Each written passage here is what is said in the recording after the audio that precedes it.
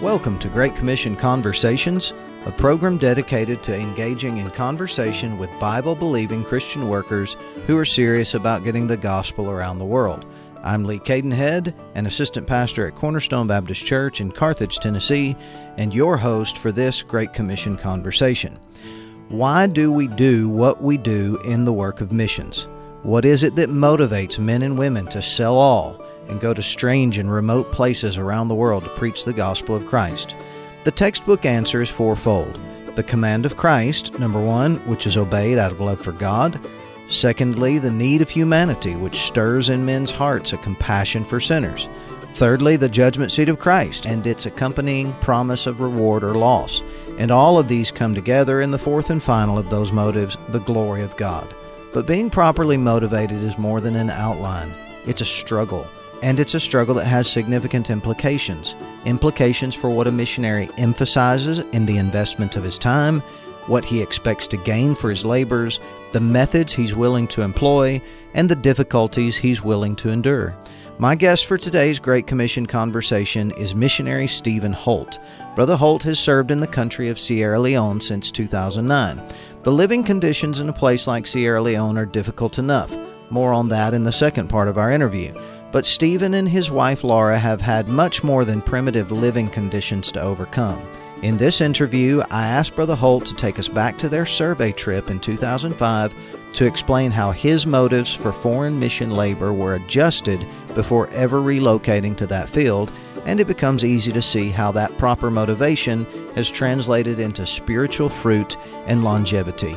With that introduction, here's part one of a two-part interview with missionary Stephen Holt. Today's topic, motives for missions.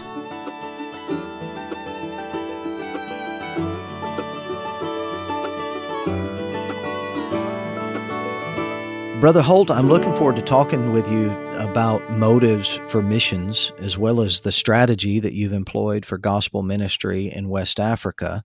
But maybe we should start with a little bit of your testimony. You were something of a latecomer to Christ, so maybe you could tell us, first of all, how you got saved and how you got involved in ministry. Sure.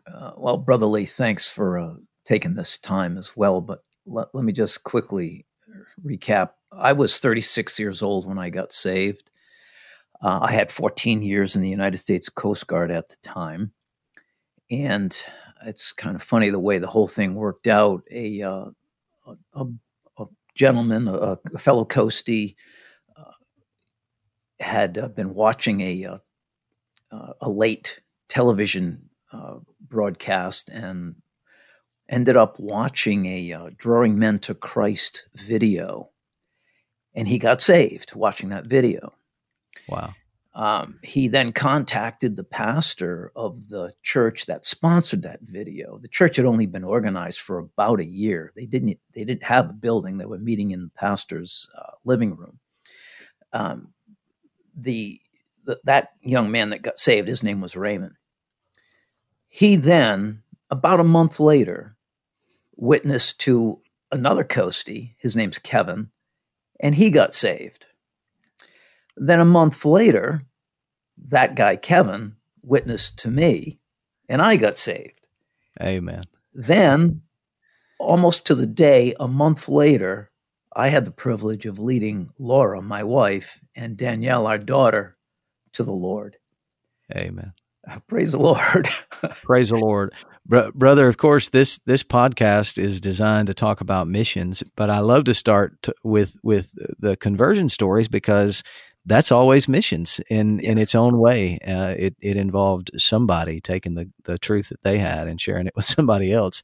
That's missions at its essence. And we're all, in a sense, the product of missions. That's a blessing. So you sort of, as a new convert, you pretty shortly got involved in ministering the gospel to others. And if I recall, you sort of cut your teeth in ministry with nursing home ministry, among other things. So how did you get involved in telling others and get interested in ministering in a larger way?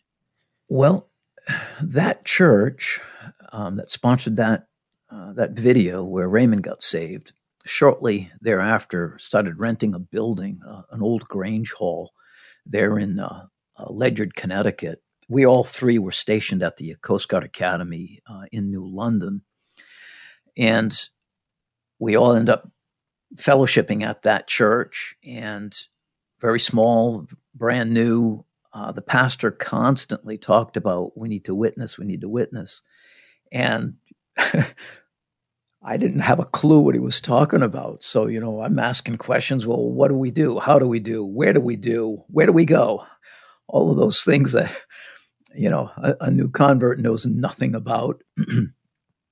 So we, myself and my family, we all three got immediately involved in the outreach.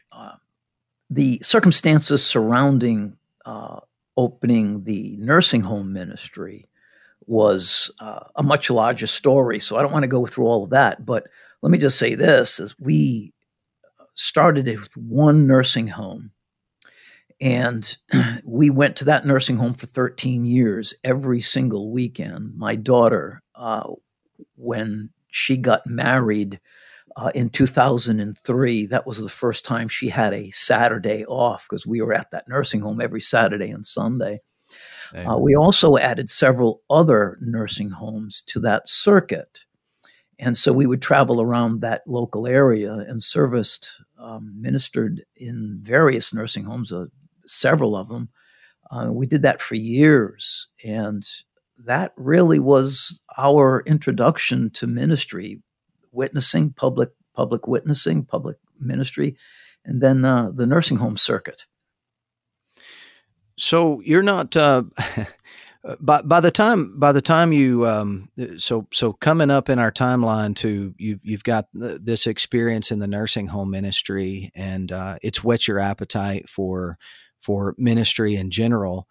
So you're sort of, I said, a late comer to Christ. I think you'd agree with that, age 36, and now you're actually right at the point of in career terms, at the point of retirement with the Coast Guard and so forth. And the Lord, in the midst of all this, deals with you as in your 40s, I guess, or around there, right, about going to Bible school.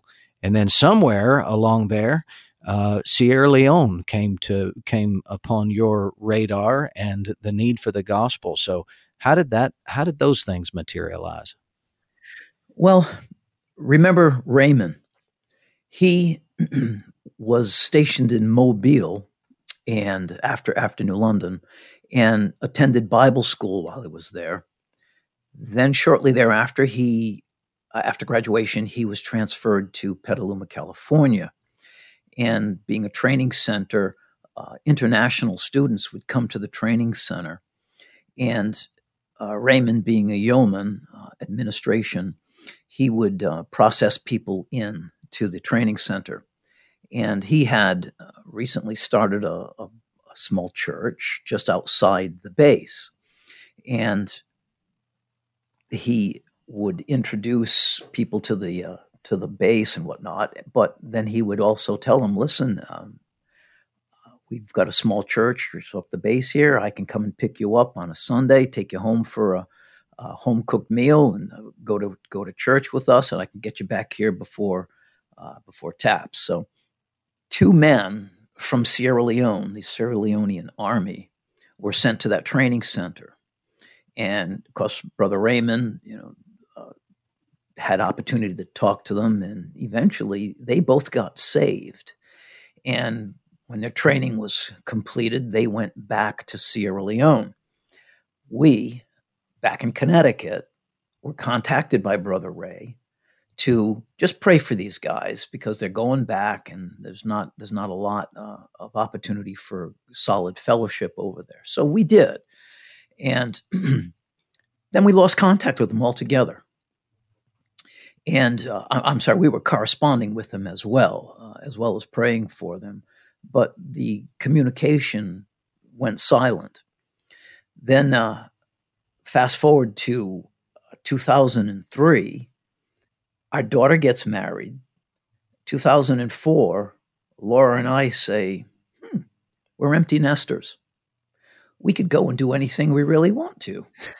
Right. So we ended up going to moving to DeLand, Florida, to attend the Bible school here at the Bible Baptist Church in DeLand.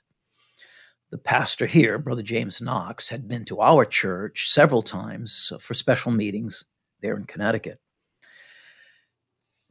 Remember, we haven't had any contact with the folks over there in Sierra Leone for years now. I got here to the church, and early on, we probably hadn't been here for a month yet.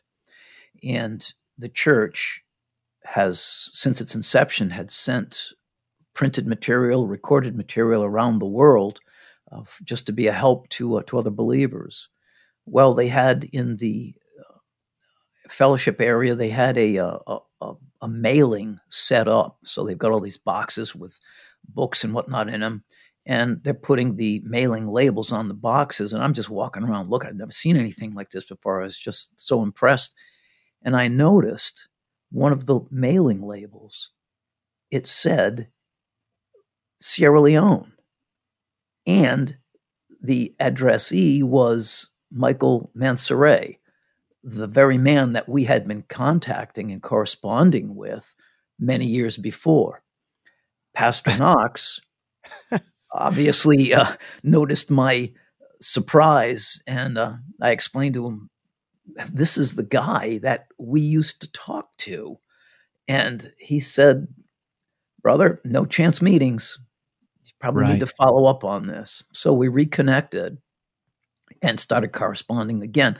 That really was what catapulted the whole next 3 years of Bible school and our redirection, if you will, from my focus of domestic. We've got to keep the churches in America going. If America goes down, the whole mission economy implodes. So we've got to strengthen the local church. We've got to be all about the American churches first and foremost. Well, the Lord had other ideas, so he really just laid it on my heart and Laura's as well. Probably more so Laura. I still had that, we got to keep the domestic fires burning, but she had a focus and an interest for missions long before I did, and it was truly that incident that really redirected our focus. So then by 2005, about 16 months later, we're on an airplane going over to Sierra Leone for a mission, for a survey trip. We were there for about 30 days. That's an amazing story, brother. I'm always impressed and with what I sometimes call God's network. When you were talking about those coasties in the early part of your testimony, I forgot who you were talking about initially with this guy Raymond. I know him as Brother Ray, right? and knew him actually. I knew Brother Ray down in the around the Gulf Coast before I met you, and then that connection to Sierra Leone to show up on a label on a box in DeLand, Florida, those years later. If God is not in all of that, I don't know how else you would account for these things. Just praise the Lord. God's up to something. That's right. You can't account for any of that stuff if you take the Lord out of the whole equation. That's absolutely right. Yeah. So, Brother Holt, one of the things that I wanted to talk to you about is motives for missions. And some these programs, these interviews that I do, I usually try to organize them around some kind of theme that is of importance to the larger enterprise of missions and delves into mission strategy and missions philosophy, if you would. And the first time that I saw your missions presentation down in Alabama, before you and Miss Laura went to Sierra Leone full-time as supported missionaries, you told a story about your survey trip to Sierra Leone that you just mentioned that left a real impression upon me. And I hope that I remember it right. And I'm going to ask you to relate it if you would. But You went to spy out the land with a burden for the Sierra Leonean people. And it's good that you should have such a burden. This comes up regularly as we talk about missions, as we see missions presentation, as the need of people, sinners, is impressed upon us. And it is important that we should have a compassion for sinners. But before that trip was over, if my memory serves me right, you actually experienced something of an adjustment in your perspective on what it was that would get you to that field and keep you there. And I've never forgotten this. And I was wondering if you would walk us through that experience on the back end of that survey trip, and how that adjustment in perspective and motivation has helped to keep you faithful over the years. Oh, amen. Let me say this to begin with. Shortly before we left on the survey trip in 2005, our pastor gave us some very sound advice. And that was, he said, look, I know you guys got a burden for Sierra Leone, those lost souls over there. But he said, you're going here thinking that that's the right direction.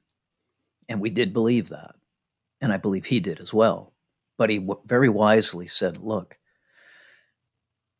if you have to come back and tell the church that you made a mistake, that it's just not the right fit, there's no shame in it.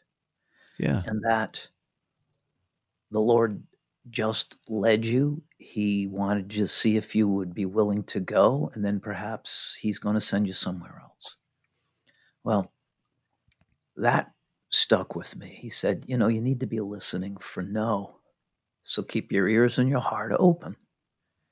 And that became the best advice, some of the best advice I've ever received in my life. I really appreciate you mentioning that. I think that's a very appropriate way to take a survey trip.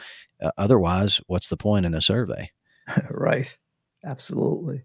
Well, we got to Sierra Leone, and the gentleman that I mentioned earlier, Michael Mansoret, they met us at the airport. And you got to understand, the airport at that time was precious little more than a rutted out concrete runway, and the terminal, if you will, was precious little more than just a metal roof with open sides.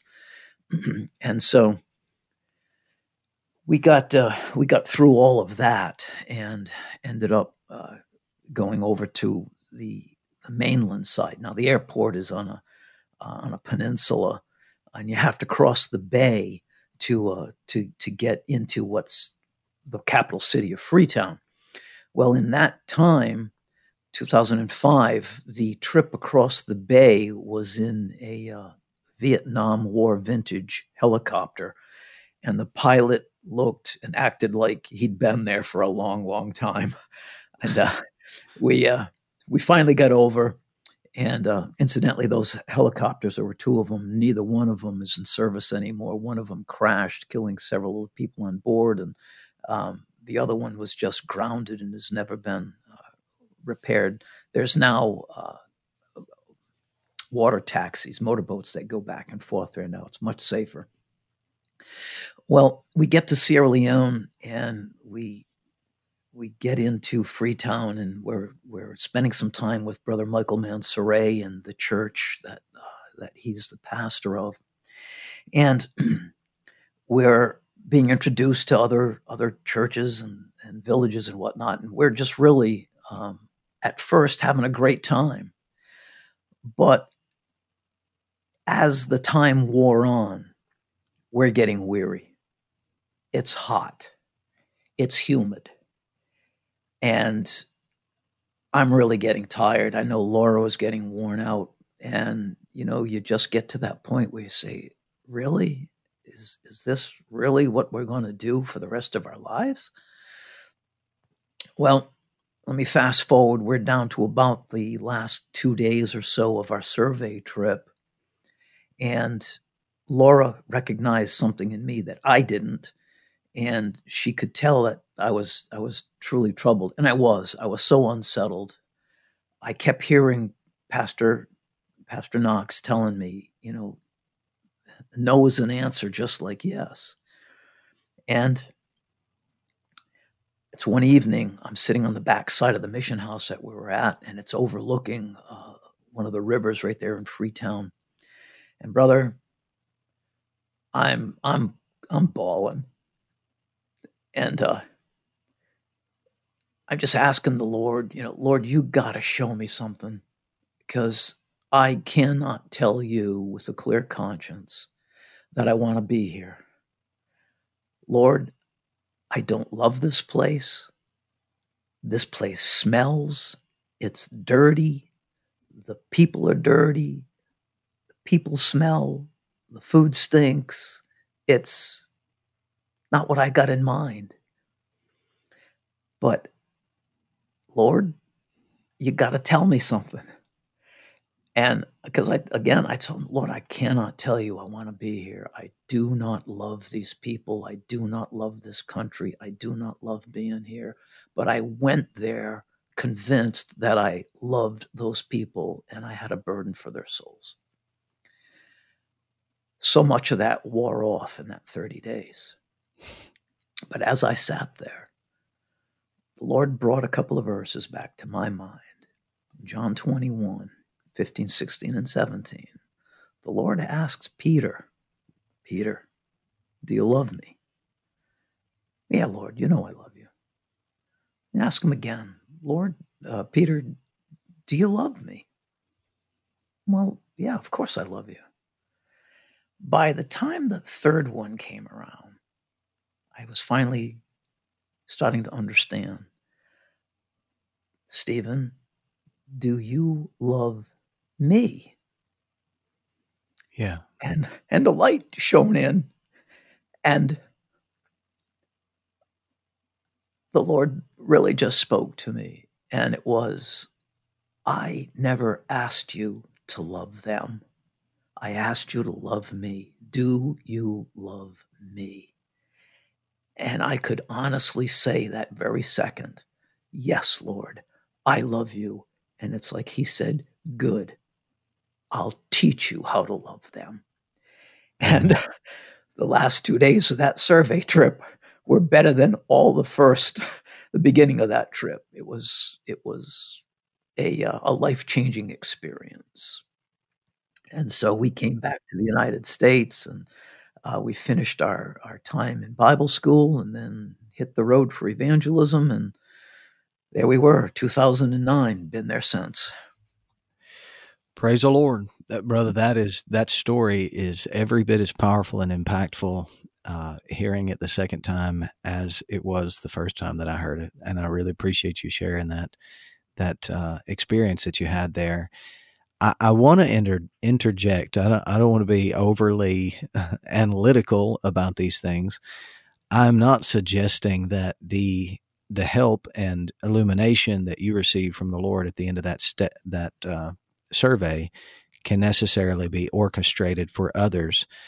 But I would like to observe that it's probably a good thing that you didn't take a 1-week survey or a 2-week survey, because it's unlikely that you could have had that experience in a shorter period of time. I simply interject that here to say that I do think that a protracted survey trip has some value to it that is worth consideration for sending churches and sending pastors as we think about the proper way to go about this and the best way to get the needed exposure to a field before making a lifetime commitment to a given place. We've often thought about that as well.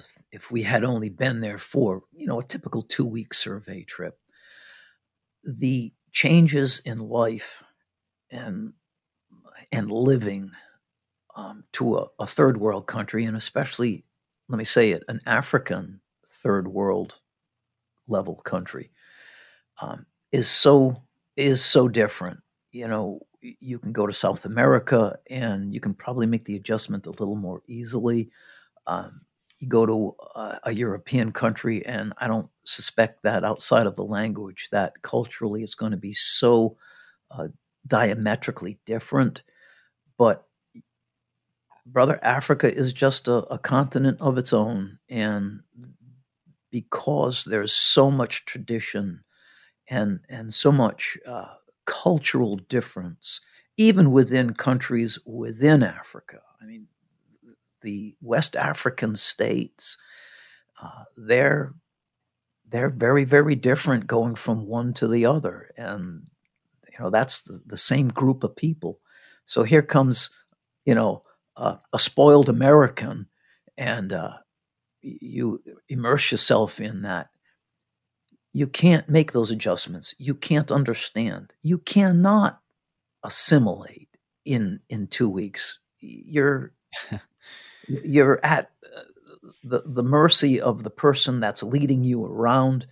Um, they're going to want to show you what they want you to see, so that you're going to partner with them exclusively. And those things don't come out in a week or two.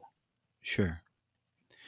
Well, and that's not to say that it doesn't mean that new missionaries to the field can't learn that after they've already deployed to the field. But it sure seems like if you can get that adjustment and if you can have that perspective earlier, that it would save a lot of difficulty and heartache. And so I wanted to ask you about that. How do you think an improper motive for missions can adversely affect the practical work of missions? Because making those adjustments that you've just described in a place like Sierra Leone or any other number of places on the continent of Africa and elsewhere, if you're not properly motivated, it's going to be really difficult to stay put. And even let's just be honest, it is not uncommon for young missionaries or new missionaries to go to a foreign field and become very cynical about the people, about the culture, and when you develop a bad attitude and you're not Christ focused, Right. it has other implications for the work that are unhealthy. So how do you think improper motives for missions can have a negative impact on the work? Well, the the plight of just about every African nation and people is the same. And Americans like to be the fixers. And, we went, and we did have that concern for their physical needs, and we still do. However, if excuse me, if that's the motivation, then that will, in most cases, I believe it will soon wear off. There is a need in every physical aspect of life, and they can't fix it themselves. It's been this way for centuries. And the more money that gets poured in, the more dependent they become upon the West Right. to come and fix it for them. And it's never been fixed. Sure. Um, the the love that you have for those people, um, in a humanitarian sense, and if that is the mainstay of your focus, very very soon you're going to be overcome by the insurmountable magnitude of the problem. It's not fixable. It will take as many centuries to fix it as it took for them to get into the condition they're in now.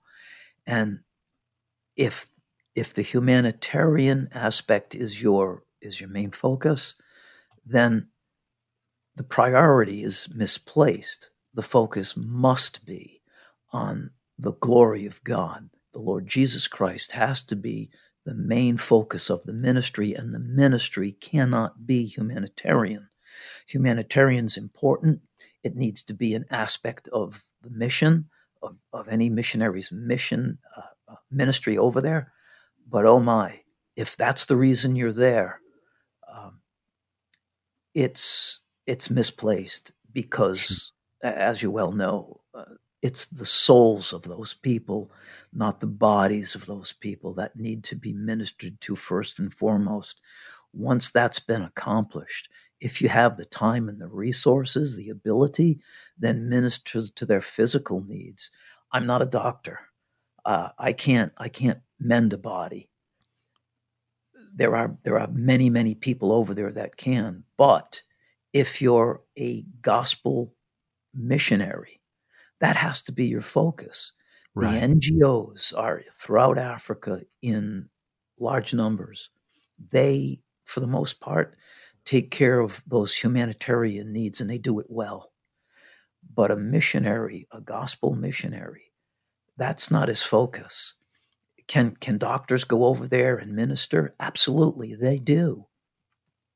But I truly believe that if it's a church sent missionary on the field to minister to the spiritual needs, to present the gospel to a lost and dying group of people, that has to be the focus. And if it takes your entire life, then so be it. But it's a rare man and woman who can do both equally well and accomplish what's necessary.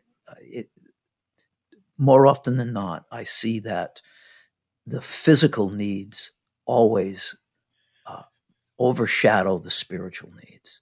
Yeah. And my goodness, it's just natural. You're looking at people that your heart is broken for, and they're dying.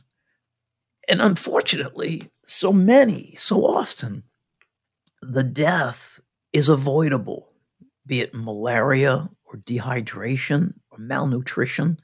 These things are avoidable, but you can't feed everybody, but you can certainly minister to them spiritually. And that's really our call. It has to be our focus. It has to be. Sure.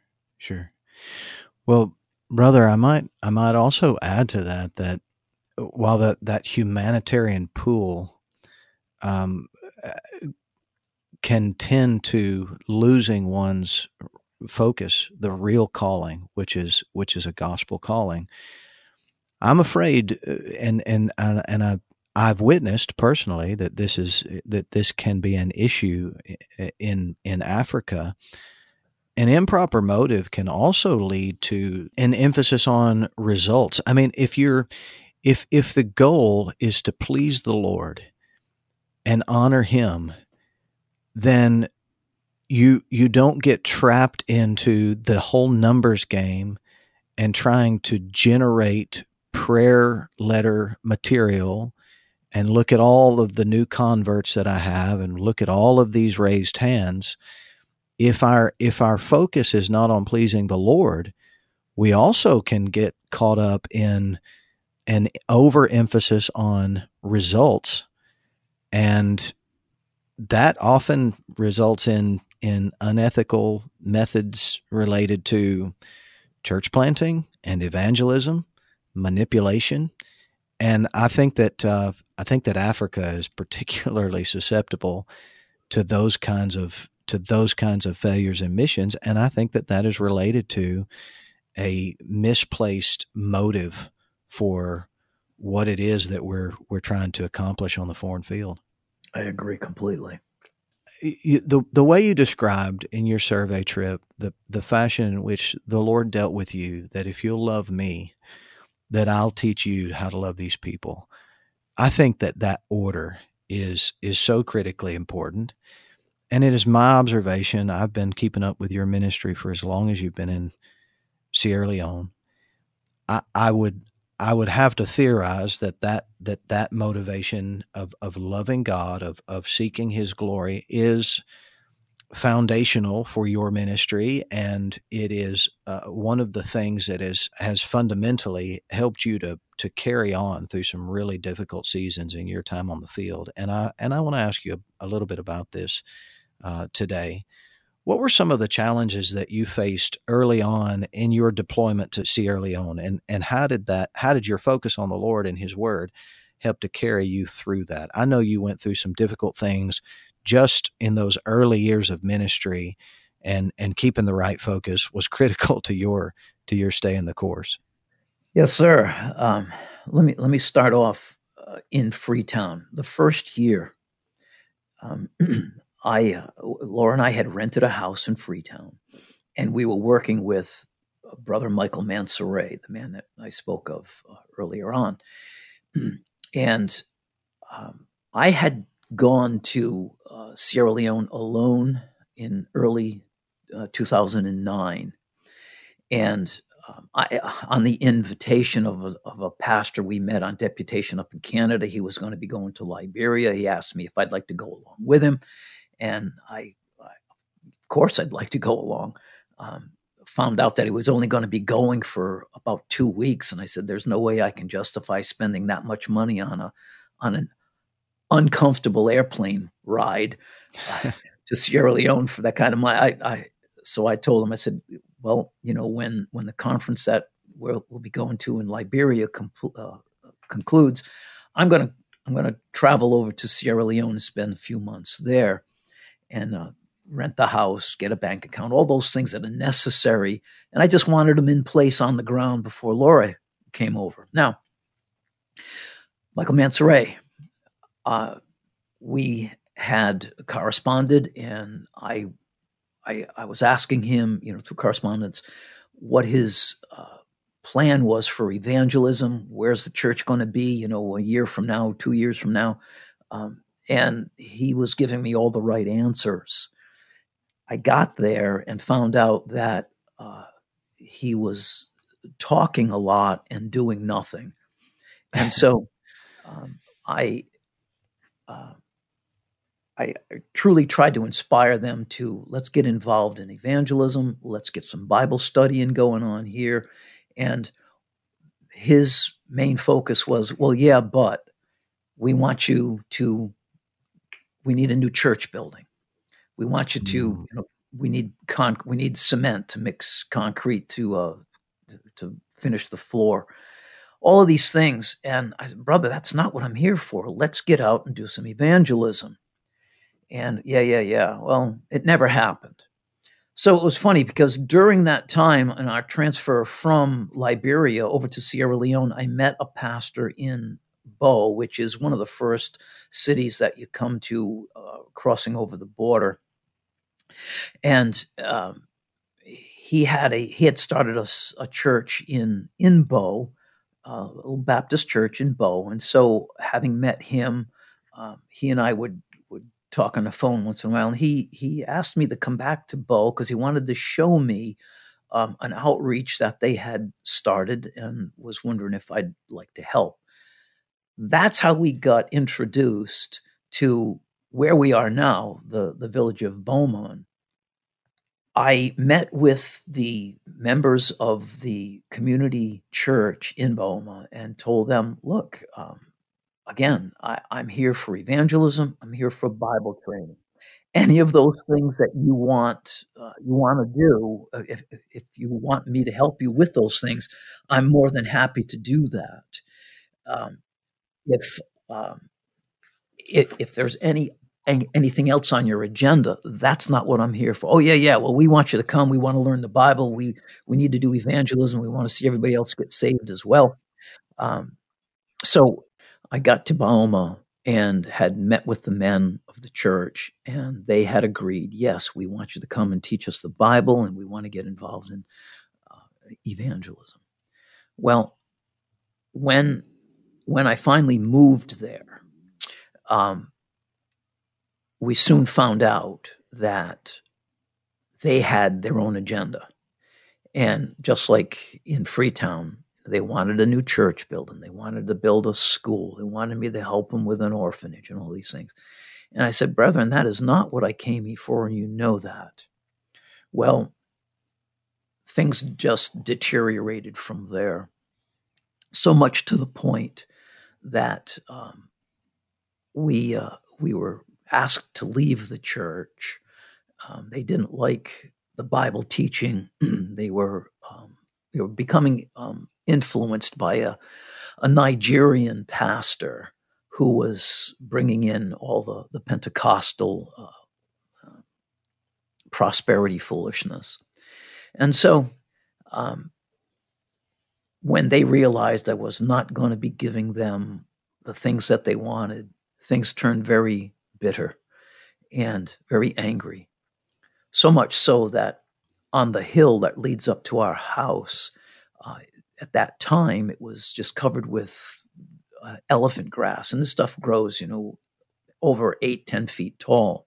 And in the dry season, it is just waiting to catch on fire. And so that's exactly what they did. They set that hill on fire more than once, and it just would rush up the top of that hill, threatening the house and fuel storage and all of that. Another time I was leaving early in the morning to go to Bow for a supply run, and they pelted my truck, the Land Cruiser, pelted it with rocks, and cracked the windshield and such. But Laura and I had decided, as soon as this stuff started happening, because we pretty much could sense that things were coming before all of this, but we told each other, look, we're not going to relinquish the high ground. We're just going to have to outgrace them. Amen. And let me just say that the Lord at that point was still teaching us how to love them. And we did not retaliate. We did not respond in kind. We just loved them.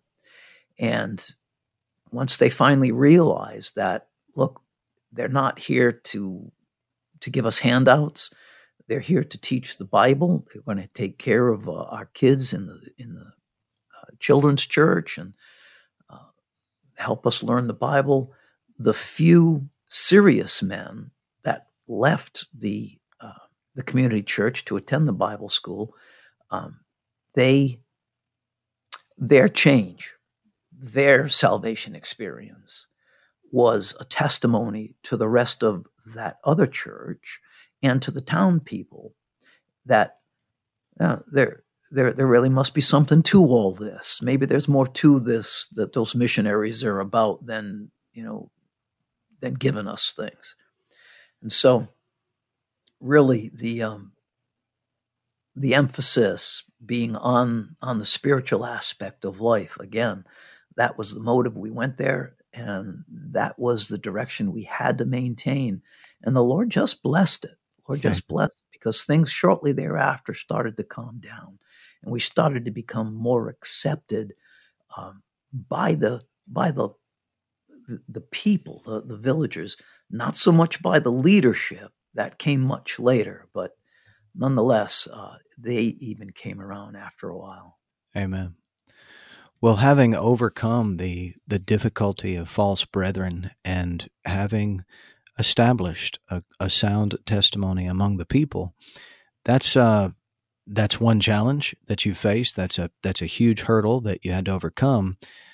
But you and Laura both have had your fair share of health difficulties in that very difficult climate.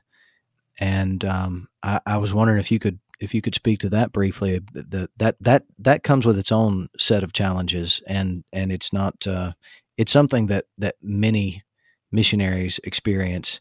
You guys have probably had perhaps more than your fair share of health challenges, I'd say. Well, I'm sure malaria is a threat and a problem just about everywhere where it's hot and wet. We have had malaria multiple times, and it became particularly serious for Laura. She had malaria a couple of times. She had dengue fever. All of those things can be overcome, but they leave scars, and over time it is debilitating.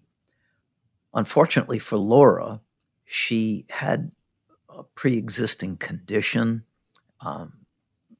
something that was surgically dealt with back in 1997, and she was doing quite well.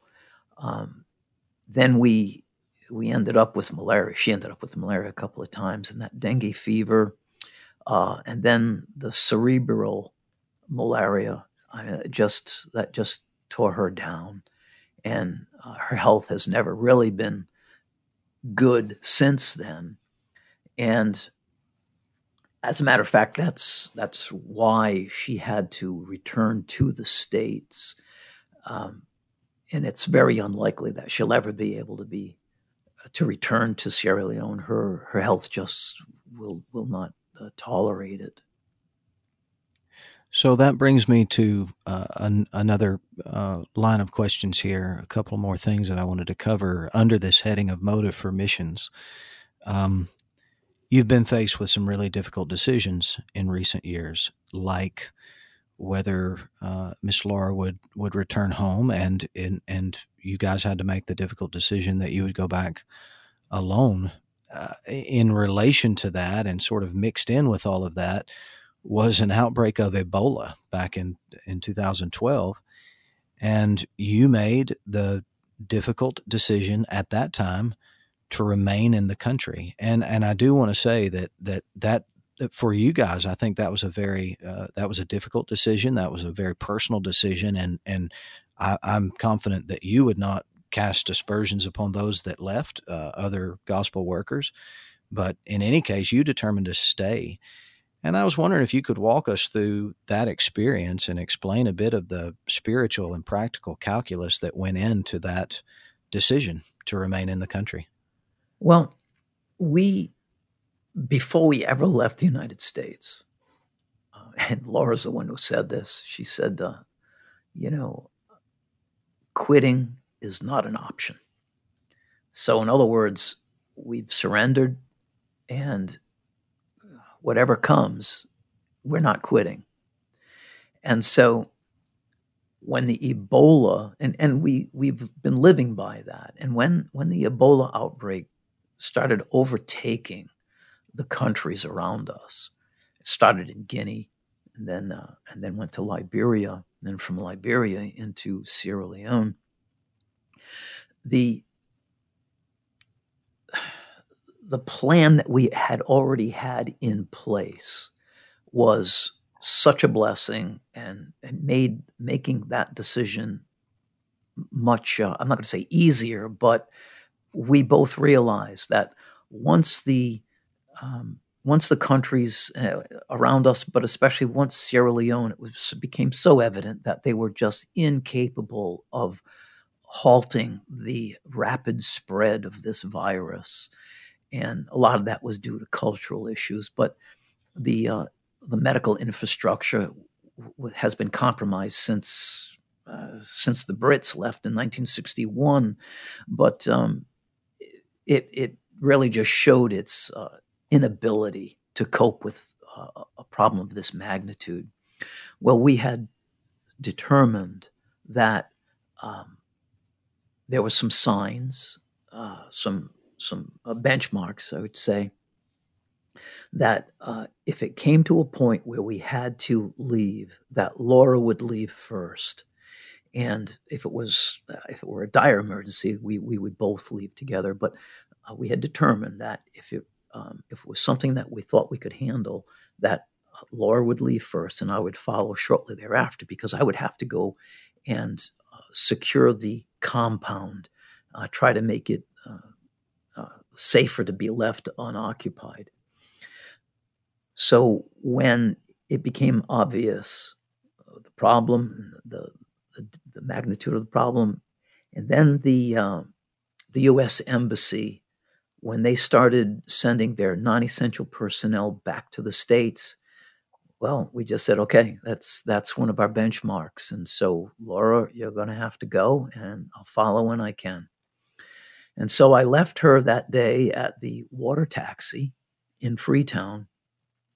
And now I'm facing a minimum of 8-hour drive, about 200 miles back to our compound. And when we were on the last leg of that trip, going through the last 37 miles is just all horribly deteriorated dirt road, and I had picked up a brother from a nearby village who just happened to be in Bow when I was driving through, so I was giving him a ride back as well. And we went through one village, and um, that man, that his name's David Johnny. He asked me to stop, and I said, "Brother, I'm tired, man. I'm just I really don't want to stop. I don't want to talk to anybody. I'm just having a time of it right now." And he said, "No, no, no, you need to stop." So I stopped, and a guy comes out, and it's dark now. And a guy comes out of the shadows of the bush, and he starts talking to David, and they're going on in Mende, so I don't have a clue what they're saying. And anyways, uh, he says that man says to me that through David, he says, "You go." "Yeah, I go. I'm going home." It's you leave. "Yeah, I'm leaving. I'm going home." Well, he's asking if I'm going to leave Sierra Leone like everybody else did. Right. And I'm saying, "Yeah, I'm going home. I'm going, the last, 20 some odd miles up to the compound. I'm tired. I want to go to bed." And when David explained that, and he explains to this gentleman, no, he's not leaving us. He's staying. He's staying with us. That man's countenance lit up, and he goes bounding back off into the bush. We drive away, and David explains to me, "Stephen, that guy's the paramount chief's son-in-law, and he is so thrilled that you aren't abandoning us." And that became a turning point in our ministry and in our relationship with not just our village, but the surrounding villages around. So for the next 2 years, nobody can go from Sierra Leone over to the United States, or most of the European countries as well. In fact, we were in a lockdown shortly thereafter, where there wasn't even any inter-village travel allowed. So when they realized that I was committed to them, that Laura was committed to them, things really changed, and things got very civil and even quite friendly after that.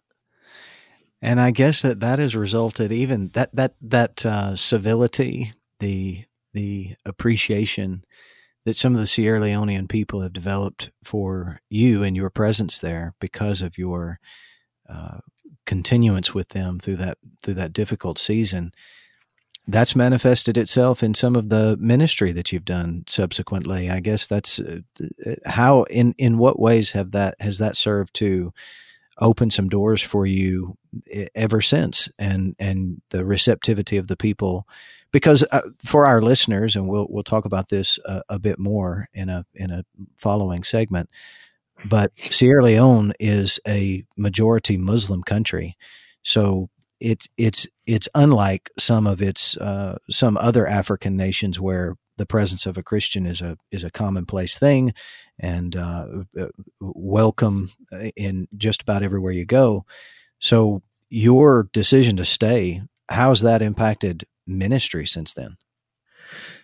Well, the fact that we were now becoming accepted truly opened some doors, and to this day, that reputation.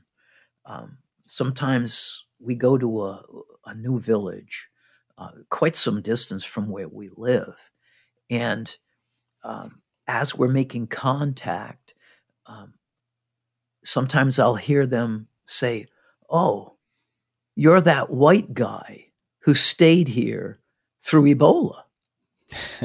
You're that white missionary that helped, over in Volunya, chiefdom during the Ebola. And in fact, we did. I mean, you got to understand, in Bauman, at that time, there were 2 trucks, large trucks, like 2-ton, 5-ton trucks that were used for transporting people and supplies. Well, during the Ebola, those things shut down. The people just left. The drivers just left. So there's, I think at that time, one other vehicle, and then myself in the village and the surrounding villages. That's it. And so, oftentimes, people still needed to go to the hospital, although it was not Ebola related. And so they would often come to me and say, "Can you take my daughter to the hospital? Can you help my son?" And so we really became the ambulance service for not only Beaumont, but again, other villages nearby. And there, at that time, there's a Dutch-run hospital about an hour and 45 minutes away. And I would take them to that hospital, and it really was probably one of the best hospitals in the area. And that, along with having decided to stay through the virus, that to this day, I hear that. And so that has opened doors for us. And prior to that time, I could not get a hearing. People would come and they'd listen for a few minutes, but as soon as they realized that I wasn't giving stuff away and we weren't going to show a movie or something, they would just turn around and walk away. And it's so different now, so different. Amen. Brother, before we wind this segment up, of course, after Miss Laura came home from because of the Ebola crisis in Sierra Leone, and she already had some significant health problems, and if my memory serves me, she did make an attempt to return to Sierra Leone, but it became evident that she was not going to be able to remain in the country with you because of her health condition. And so, because of her health problems, it necessitated her return to the States. I'm wondering if you could comment on how the two of you navigated the difficult decision to continue to work apart. And I wouldn't even suggest that this is prescriptive for other families, other mission works. But Laura is and I happen to know, in my opinion, your wife is an exceptional lady, even among great missionary wives, and she's figured so largely into the story that you've shared with us today, including her burden for missions in the first place, and her purpose and determination not to quit under any circumstances. And I think that she has been certainly your biggest cheerleader of all to press on in the work.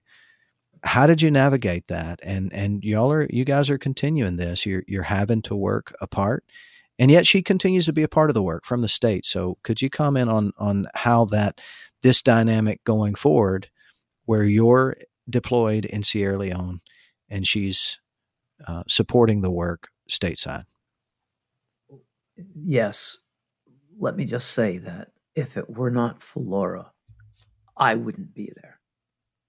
As I stated earlier, she had an interest in missions, foreign missions, long before I did. And